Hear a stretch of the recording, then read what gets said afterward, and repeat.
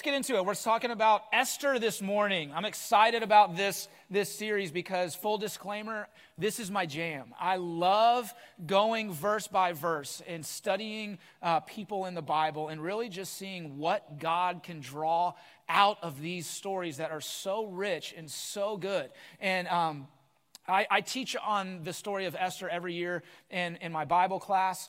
But, last year, if you were here a year ago, we did a study on Joseph where we really took our time with it. And I teach on Joseph in my Bible class as well. And what I loved about that series for me personally, I went into that series thinking, I know this story, right? I've taught it for about 8 or 9 years now. I've pretty much gotten everything out of it that there is to get out of it, which is a ridiculous notion to begin with, right? But every week, I was preaching on things that, for the most part, I had never taught on in my Bible class.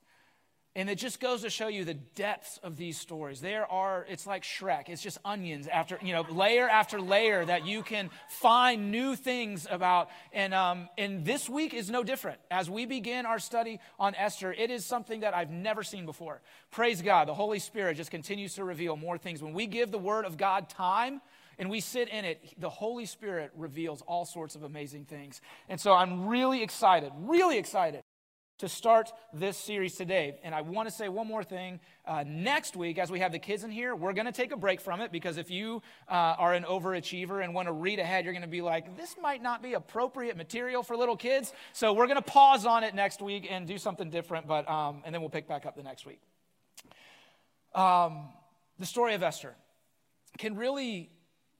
When I read it, I look at it, it could be a play. Like, it could actually be something that if you were a playwright, you could take this story and make it into a play that is put on in the theater. It's got all the stuff. It's got humor. It's got a villain. It's got, just everything that you could want. It's an amazing story. And as we consider that, we can have the temptation of considering these people to be characters, right? And I always resist using that term characters when talking about anyone in the Bible, because character, connotes that they're fictitious, right? Like, this is not a Cat in the Hat story. This is not Curious George or anything like that. These are real people that lived real lives on this real world, that had real insecurities, real troubles, real sorrows, real fears, real successes, all those things. And so as we study this story, I want to encourage you, put yourselves in their shoes. All right, think about what it must have been like to be a Jew in Persia in this time and what all that entails, okay? So as we study this, let's not consider it that it was then and that's it, and we're just going to learn some Bible trivia. But instead, we are going to put ourselves in this time and see what God teaches us, because what he had for them, he has for us now. Amen? And so as we begin this series, I really believe we just need to pause and pray over it as we begin. Amen?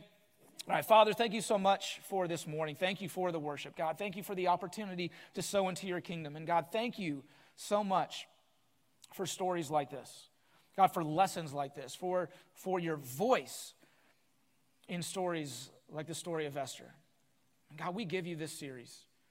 Lord, we pray, Jesus, that your word would be alive in our hearts. God, that we would have fresh eyes as we go verse by verse in this incredible story.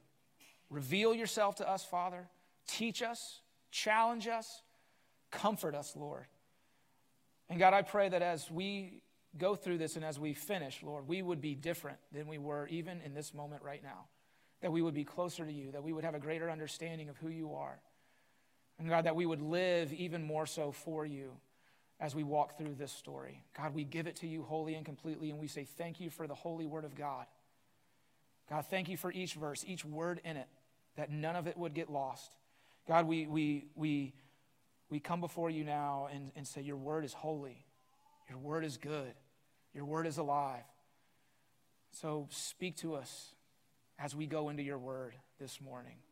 In Jesus' name, amen. Amen. Okay, let's get into it. Esther chapter 1, starting in verse 1. These events happened in the days of King Xerxes, who reigned over 127 provinces, stretching from India to Ethiopia. Okay, so right off the bat, the Bible is telling us that Persia was huge, all right? Persia is massive, 127 provinces in all of Persia, stretching from India to Ethiopia. It says that the Persian Empire was the largest the world had ever seen. It covered what we call today Turkey, Iraq, Iran, Pakistan, Jordan, Lebanon, and Israel, and also parts of modern-day Egypt, Sudan, Libya, and Arabia. Massive, right? It was huge. And so now, with that understanding, let's consider being a Jew in exile in Persia. It was as if the world was just too big. The world that they lived in, that was not their world, because it was not a world that worshiped God, that put God first, that acknowledged their God. It was like the world was swallowing them up. And there's this little remnant of Jews in this massive empire. If you go to the book before Esther, we read about Nehemiah, and there were some that went back with Nehemiah. There were some that went back to Jerusalem, but not all. And so we find those that didn't go back in exile in Persia, living under a king who did not worship God, living under a king who was, by and large, an idiot, really, and as far as I'm concerned. And we'll see that more as we study this story. But it's important to understand just how massive Persia is and how small the Jews must have felt in that empire. Small, forgotten, not heard, fearful of what could happen. It goes on to say in verse 2, at that time, Xerxes ruled his empire from his royal throne at the fortress of Susa. So Susa is basically like the capital, right? In the 3rd year of his reign, he gave a banquet for all his nobles and officials. He invited all the military officers of Persia and Media, as well as the princes and nobles of the provinces. The celebration lasted 180 days. A tremendous display of the opulent wealth of his empire and the pomp and splendor of his majesty. I love the wording here. He throws a banquet for his nobles, right? The banquet is for you. Oh, by the way, it's to show off me, right? It says here, his empire, his majesty. So come, all of you princes, all you military officials, all you nobles from all the provinces, come to Susa and see how great I am, right? And it lasts 180 days, 6 months of the year. It goes on to say in verse 5, when it was all over, they just relaxed for a while. No. It says, when it was all over, the king gave a banquet for all the people, from the greatest to the least, who were in the fortress of Susa. It lasted for 7 days and was held in the courtyard of the palace garden. Imagine how big that palace garden the courtyard of the palace garden must have been. The courtyard was beautifully decorated with white cotton curtains and blue hangings, which were fastened with white linen cords and purple ribbons, silver rings embedded in marble pillars. Gold and silver couches stood on a mosaic pavement of porphyry, marble, mother of pearl, and other costly stones. So that's as far as we're going today. We're going to talk about those 6 verses that intro the story of Esther. And I think it's so interesting as we read this, just exactly who this king is. And this is what I really realized when I was beginning the study for this week's message. And I'll be honest with y'all, this is a message, if you've been coming here for a while, you have heard me preach before.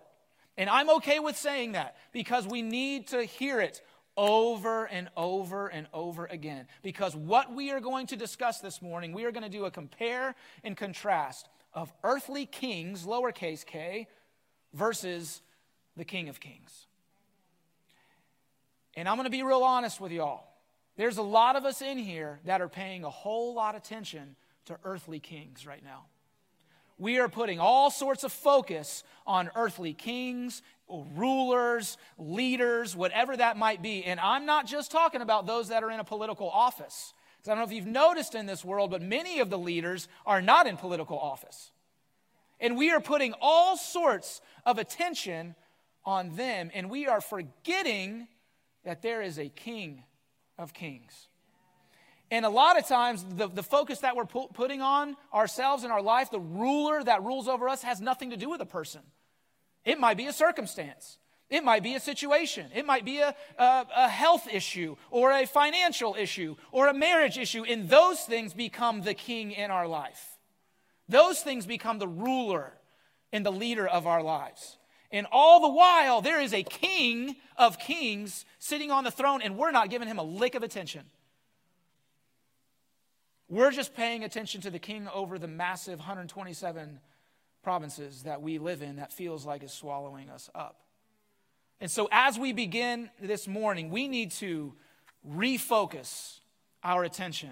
As we begin this study on Esther, we need to understand fully and completely that there is a king, capital K, of kings on the throne. You know, when I read these first 6 verses, and I tell this to my class all the time, it's, for me, what these 6 verses, the 180-day banquet, the inviting the nobles and the princes and the military officials to come see all that I have, and then even opening up the courtyard to the homeless person in Susa versus the great, say, come in, eat whatever you want, drink whatever you want, check out my gold couches and my silver couches and whatever's hanging here and there, and look at it all. This screams to me, I'm insecure. Right? Come on. Who needs 187 days of saying, you're awesome, man? Like, gotta be the most insecure person in the entire planet. I mean, and he's a king. He's got this big, huge, the biggest empire that the world has ever seen, and it's not enough. It's not enough. He's got to throw a banquet, and then after that banquet, he's got to throw another banquet, just so people, even the homeless guy on the corner, can tell him, wow, man, you're awesome. Like, bro, you need Jesus.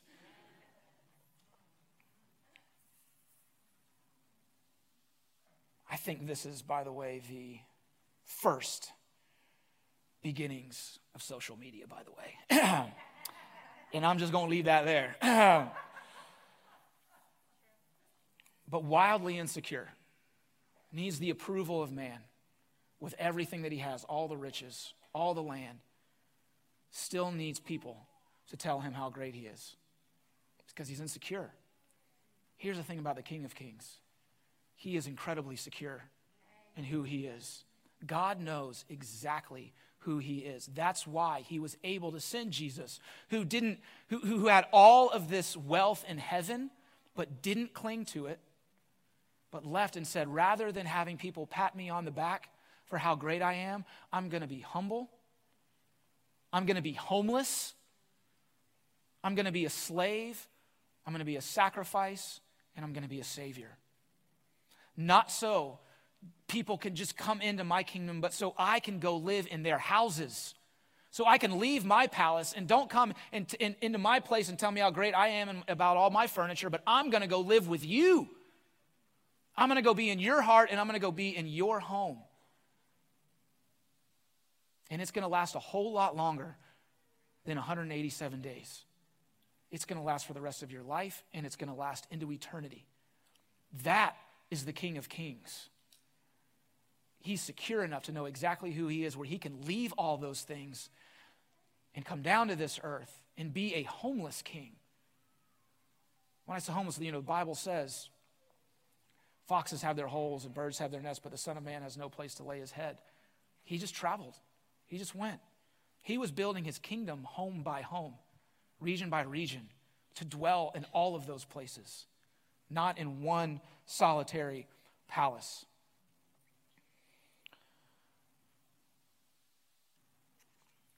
This banquet that we read about in the first 6 verses, it was big, it was long. You would think, who in the world, 187 days, that's crazy. But even that banquet, as big as it was, had its limits. It had an end. It had a boundary. But as we talk about the Lord, I was reminded that he throws himself a banquet as well. And it is not 187 days. It is always. If you read Psalm 19, starting in verse 1, this is the description of God's banquet. It says, the heavens proclaim the glory of God. The skies display his craftsmanship. Day after day they continue to speak. Night after night they make him known. They speak without a sound or word. Their voice is never heard, yet their message has gone throughout the earth, and their words to all the world. Xerxes had his 187 days of fun, but it came to an end. It had a beginning and an end. The Bible says that God's display of his glory is day after day and night after night. And it's not just for those that were in Susa. It's not just for the nobles in all the 127 provinces. It says it is for all the world. And it goes to the ends of the earth. So no matter where you are, no matter what class you are in, no matter what you are doing, you are invited to the banquet of God as his glory is shown through his creation every single day. And I want to say this to you all. No king that has ever lived on this earth, no earthly king can sniff the greatness of God. All of it falls woefully short. Woefully short. No king can stop the sunrise. No king can pluck a star out of the sky. That's God's banquet. That is his glory. That is his majesty, and it goes throughout all of the world. How about we fix our eyes on him? I want to challenge y'all because listen, you want to know of God's glory, you want to re-understand it, don't listen to my sermon. Well, do, it's cool. But get up this morning, on a morning this week, I challenge you. And listen, we live in a beautiful place. We really do. We live where people vacation. How blessed are we? Granted, it's starting to fill up a little bit. The traffic is testing my faith. It's like, all right, Lord, I'm going to drive. I'm just going to pre-repent right now. Because there's going to be some serious thoughts over some of these license plates that I'm seeing. Where are they coming from? I don't know how, some of y'all that live in Ponte Vedra, I don't know how you do it. Going north and south on A1A. It's getting crazy. But it's because people, the secret's out. We live in an amazing place. And we forget, especially if you've lived here a while, that there is an ocean 5 blocks from here. And every single morning, God starts that banquet again with the sunrise. And I'm serious about this. I want to challenge you all to get up this week. Yeah, between now and next Sunday. And go watch the sunrise. Get a cup of coffee, do whatever you have to do. And go down to the beach and just sit and wait for it. Get down there before. I know you're thinking, that's really early. I know it is. It's one day. And just watch the glory of the Lord come up over the horizon. And you will be reminded of how big he is and how small we are. It's his creation. And if that's just too much for you, we also have the Intercoastal Waterway, which shows the sunset. If that's more your cup of tea, okay. Cool. You can watch the sunset as well. Or if you're just, if you need prayer and you're a night owl, look at the stars. Go somewhere where you can actually see the stars. But I'm serious about all this. The glory of God in our skies, coming over the ocean. We are so blessed to be able to see that. And we need to remember the power of God. And there is nothing in this world that can push that sun down. It's going to come up. Nothing stops God's banquet. And I really believe, y'all, we need to be reminded of this. And of everything we do here at Beaches Chapel, it is built on the truth and the understanding that God is the God. And he is holy. And he is to be feared. He is to be respected of who he is as well. You can have your 187-day banquet. Cool. I want God's banquet. And no one can stop that. All right. We're going to do a different story this morning and look at the difference of the interaction between the men who came to Xerxes' banquet, and they were there. A lot of them were yes men, patting Xerxes on the back, talking to him, giving him whatever words he needed in that moment to feel better about himself, right? But then there's an interaction that I want to talk about that shows the difference between someone like Xerxes, who's the king over the largest empire the world had ever seen, and over God as King of Kings. And it's Exodus chapter 3, verse 1. It says, one day Moses was tending the flock of his father-in-law Jethro, the priest of Midian. He led the flock far into the wilderness and came to Sinai, the mountain of God. There the angel of the Lord appeared to him in a blazing fire from the middle of a bush. Moses stared in amazement. Though the bush was engulfed in flames, it didn't burn up. This is amazing, Moses said to himself. Why isn't that bush burning up? I must go see it. When the Lord saw Moses coming to take a closer look, God called to him from the middle of the bush. Moses, Moses. Here I am, Moses replied. Do not come any closer, the Lord warned. Take off your sandals, for you are standing on holy ground. I am the God of your father, the God of Abraham, the God of Isaac, and the God of Jacob. When Moses heard this, he covered his face because he was afraid to look at God. All right, here's a difference in Xerxes and God. Xerxes has this palace with all these fancy things, and he invites people in to see it and to look at it. Whereas when Moses encounters God, God makes the dirt holy. You get that? He doesn't have to set up this living room with fancy things. He's like, no. When I'm on the scene, even the dirt is holy. The dirt is more valuable than the couch in Xerxes' palace because I am here and I say what is holy. The furniture doesn't make it holy. I make the dirt holy. That is God. And then it says at the end of that verse, it says that Moses was afraid to look at God. There was this power and this reverence of who God was that he actually had to hide his face from the power of the King of Kings. He couldn't look at him. Whereas Xerxes wanted everyone to come in and pat me on the back, tell me how great I am. Moses goes, I can't look at you. You're too good. You're too powerful. You're too much. This was a holy moment. Then it goes on to say in verse 7, then the Lord told him, I have certainly seen the oppression of my people in Egypt. I have heard their cries of distress because of their harsh slave drivers. Yes, I am aware of their suffering. I'll say that again. I am aware of their suffering. I'll say that one more time. I am aware of their suffering. So I have come down to rescue them from the power of the Egyptians and lead them out of Egypt into their own fertile and spacious land. It is a land flowing with milk and honey.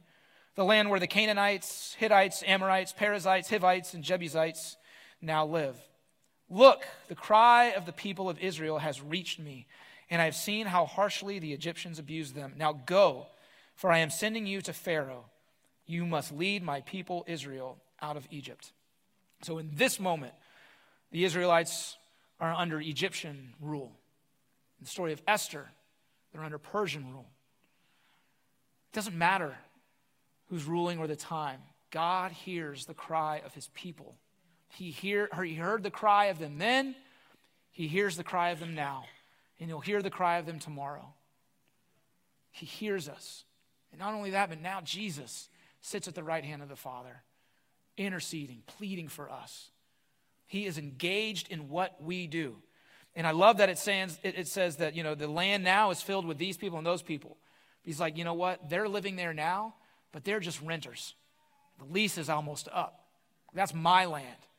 And I'm going to send my people there because I'm the King of Kings. I'm the Lord of Lords. And what I say goes. I don't care how many people are there. That's for my people. And they're about to get out. Moses protested to God, who am I to appear before Pharaoh? Who am I to lead the people of Israel out of Egypt? What an amazing question. Don't you think he would have been better to ask, who am I to have company with you right now? But his focus is on the earthly king, on the Pharaoh. He is having a conversation with God, and he's saying, who am I to meet with Pharaoh? Are you serious? Who are you to meet with me, Moses? I just made the dirt holy. But man, if that's not us, I don't know what is. God, you have called me. I am your son and I am your daughter, and I have been saved by the grace of Jesus Christ. Who am I to go talk to that guy? We get so focused on the earthly kings that we lose sight of who we're even having a conversation with. God's got to be going, are you serious? Focus on me. Focus on me. Their empire has borders. Mine does not.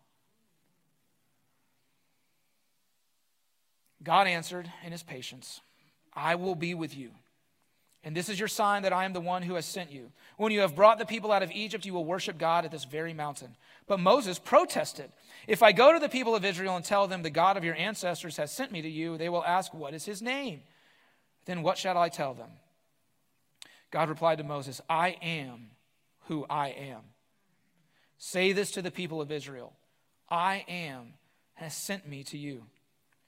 God also said to Moses, "Say this to the people of Israel, 'Yahweh, the God of your ancestors, the God of Abraham, the God of Isaac, and the God of Jacob, has sent me to you. This is my eternal name, my name to remember for all generations." See, earthly kings, especially in the Old Testament, but even now, it's all about legacy. It's all about how am I going to be remembered? So I have to get more and more and more so that I can be remembered for having this, that, and the other. And all of those things are based out of fear and an understanding that their time is limited. They have a start and a stop time on whatever throne that they occupy. So I had better get as much as I can in the time that I have so that I can be a notch above everybody else. And that is why it was so important for Xerxes to have this 187 days of banquets. Why it was so important that he have 127 provinces and try and get that 128th. Because at the end of the day, how is he going to be remembered? He wants to be remembered as the greatest. And so that is how they operate. And it's all based out of fear of not being the best. God doesn't have that problem. He doesn't operate like that because his wealth and his kingdom goes beyond as far as the eye can see. We're still trying to make telescopes that can see as far as God's creation.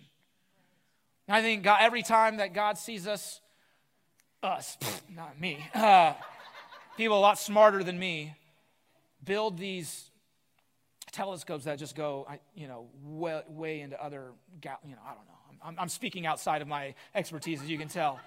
But I think when we get a new advancement on those things, I think he's going, yes, good. Still can't see it all, can you? Build another one. Build another one.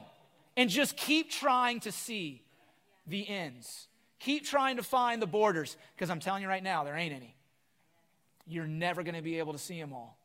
And so he doesn't operate in fear. He doesn't operate in insecurity. He is the God of Abraham, Isaac, and Jacob. He is I am. He is the King of Kings, and he is the Lord of Lords. And the more that we understand that, the less that we will walk in fear in our own lives. We will shift our attention from the earthly kings that have been ruling us over to the God who died for us and who reigns in heaven. You know, the Bible says that God controls the hearts of kings. He puts them in their hand and he can control them like little water, like water. That is our God. Bear with me on this analogy, okay? Some of y'all are going to be like, James, you're a dork. You're such a nerd. But I was watching Ant-Man and Wasp the other day. Avengers movie, okay? It'll all preach, I promise. And there's a scene in it where Ant-Man gets huge. He's like giant, and I won't go into the physics of how it all happens, all right? Just bear with me. But it's an action scene, and one of the bad guys is normal size. And he leans out of the car, and he's trying to shoot like a machine gun at Ant-Man. And Ant-Man does this. He leans down and he makes this noise. He goes, boop, just like that. And the guy goes flying and hits a wall, It's like, and I feel like that's God to earthly kings, who thinks like, you're really going to step to me? How about this? Boop, and in Jesus' name, I really pray that he makes that noise because for some reason, it's just better, right? Like if Ant-Man had been down and just flicked him like with no sound effects, like, all right, cool, but the boop really brings it home. And when Jesus comes back on that horse, right, with the King of Kings and the Lord of Lords, there's going to be thunder, there's going to be trumpets, but I'm going to listen close for a boop as well, right? Just if I'm the only one on planet Earth that hears it, Lord, just give that to me, right? Because I'm going to be like, that's right, God, I know what you're doing. But honestly, that's the difference. And yet, we worry about the tiny guy trying to shoot these little pellets at God and say, what are we going to do? Who am I amongst all these people? God, the world is swallowing me up. There's 127 provinces surrounding me. I'm in exile in this place. And I don't know what to do. All the while, God's saying, remember me? Remember me? The King of Kings and the Lord of Lords? No king on earth, no ruler, no leader, good or bad, can even come close to me. None. And I want to say this morning, if you're walking in fear, if you're walking, and it might be something totally different than if you're watching the news. Whatever you're walking through in your life, whatever is ruling you in this very moment, bring it to the King of Kings and see how it measures up to his love and his goodness for you. It will shrink. And again, this week, I challenge all of us to be reminded of the vastness and the magnitude of who God is. Not just in our personal life, but in this world. Because he has a plan. And as we study this story, things get bleak for all the Jews living in Persia. But it's not the end of the story for them. It's not the end. Revelation 1, verse 8 says, I am the Alpha and the Omega, the beginning and the end, says the Lord God. I am the one who is, who always was, and who is still to come, the Almighty One. Not an Almighty One, not one of the Almighty Ones, but the Almighty. Everyone say the Almighty One. He is the beginning and the end. He is the Alpha and the Omega. He is God on high. And he was, and he is to come. He's the only one. There's no borders on his, there's no 127 provinces with God. It goes on, and it goes on, and it goes on. And his banquet lasts forever. And hallelujah, he has invited us into that banquet. We are his guests. And he wants to have fellowship with us. Here's another interesting tidbit about the story of Esther. It is the only book of the Bible that does not mention God. It doesn't mention God in the whole book. But that doesn't mean that he's not there. He's not mentioned, but he's in it everywhere. And I want to say this as well. Just because you might not be hearing God mentioned does not mean that he's not in it. Okay? Does not mean that he is not in it. This is his. It's his creation. It is his creation. It's our job to make sure that he is mentioned in it. It's our job to speak his name over everything, to make sure that the name of Jesus is always on our lips, and to bring him into the conversation as King of Kings and Lord of Lords, and not to the point where we're like Moses, well, who am I to do that? Who am I to talk to Pharaoh? You're the son and the daughter of the living God. That's who you are. The second that we invite Jesus into our lives as our Lord and Savior, we are an ambassador for God. And we can be bold in that because we serve the God who was and who is still to come.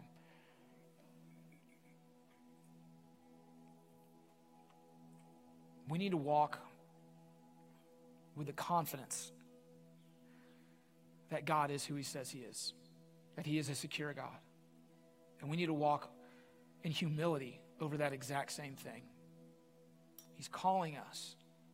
He's calling us to be confident in who he is, to stand in who he is, to not walk in fear because there's people or situations that say that they are God in our lives instead. And they are not. They are not. God is so much bigger. They can have their 187 days of a banquet. Have your gold couches. Have your marble flooring. It's all so temporary. None of it compares to the sun coming up every morning, the sun going down at night, to the depths of the ocean, to the height of the mountains, to all that God has created for us to see. This banquet that goes on and on and on, day after day, night after night, that reaches all the world. That is the God we serve. And no king, no ruler, no leader, no medical diagnosis, no financial situation, no marriage situation, nothing your child is going through is bigger than our Lord. Amen? Let's stand up. We're going to worship this morning. And as we do, again, let's just do so with a heart that God is a big God. And as big as he is, his role is not to just show off for us. It's to invite us in. And Jesus left his palace. He left his riches. If Xerxes' riches were what we read about, how much more so than the riches of heaven? And Jesus said, I'm good. I'm going to go down there, and I'm going to make a way for them to be citizens of heaven.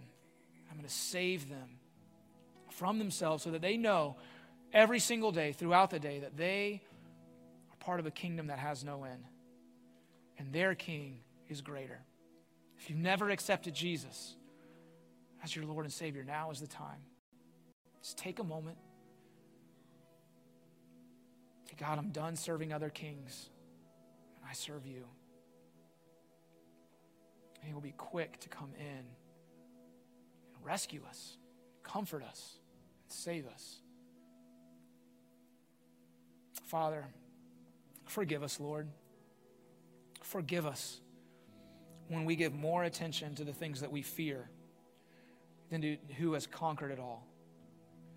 Forgive us when we allow life to be dictated by things that are not of you, by fears that the enemy tries to get to run rampant in our hearts and in our minds.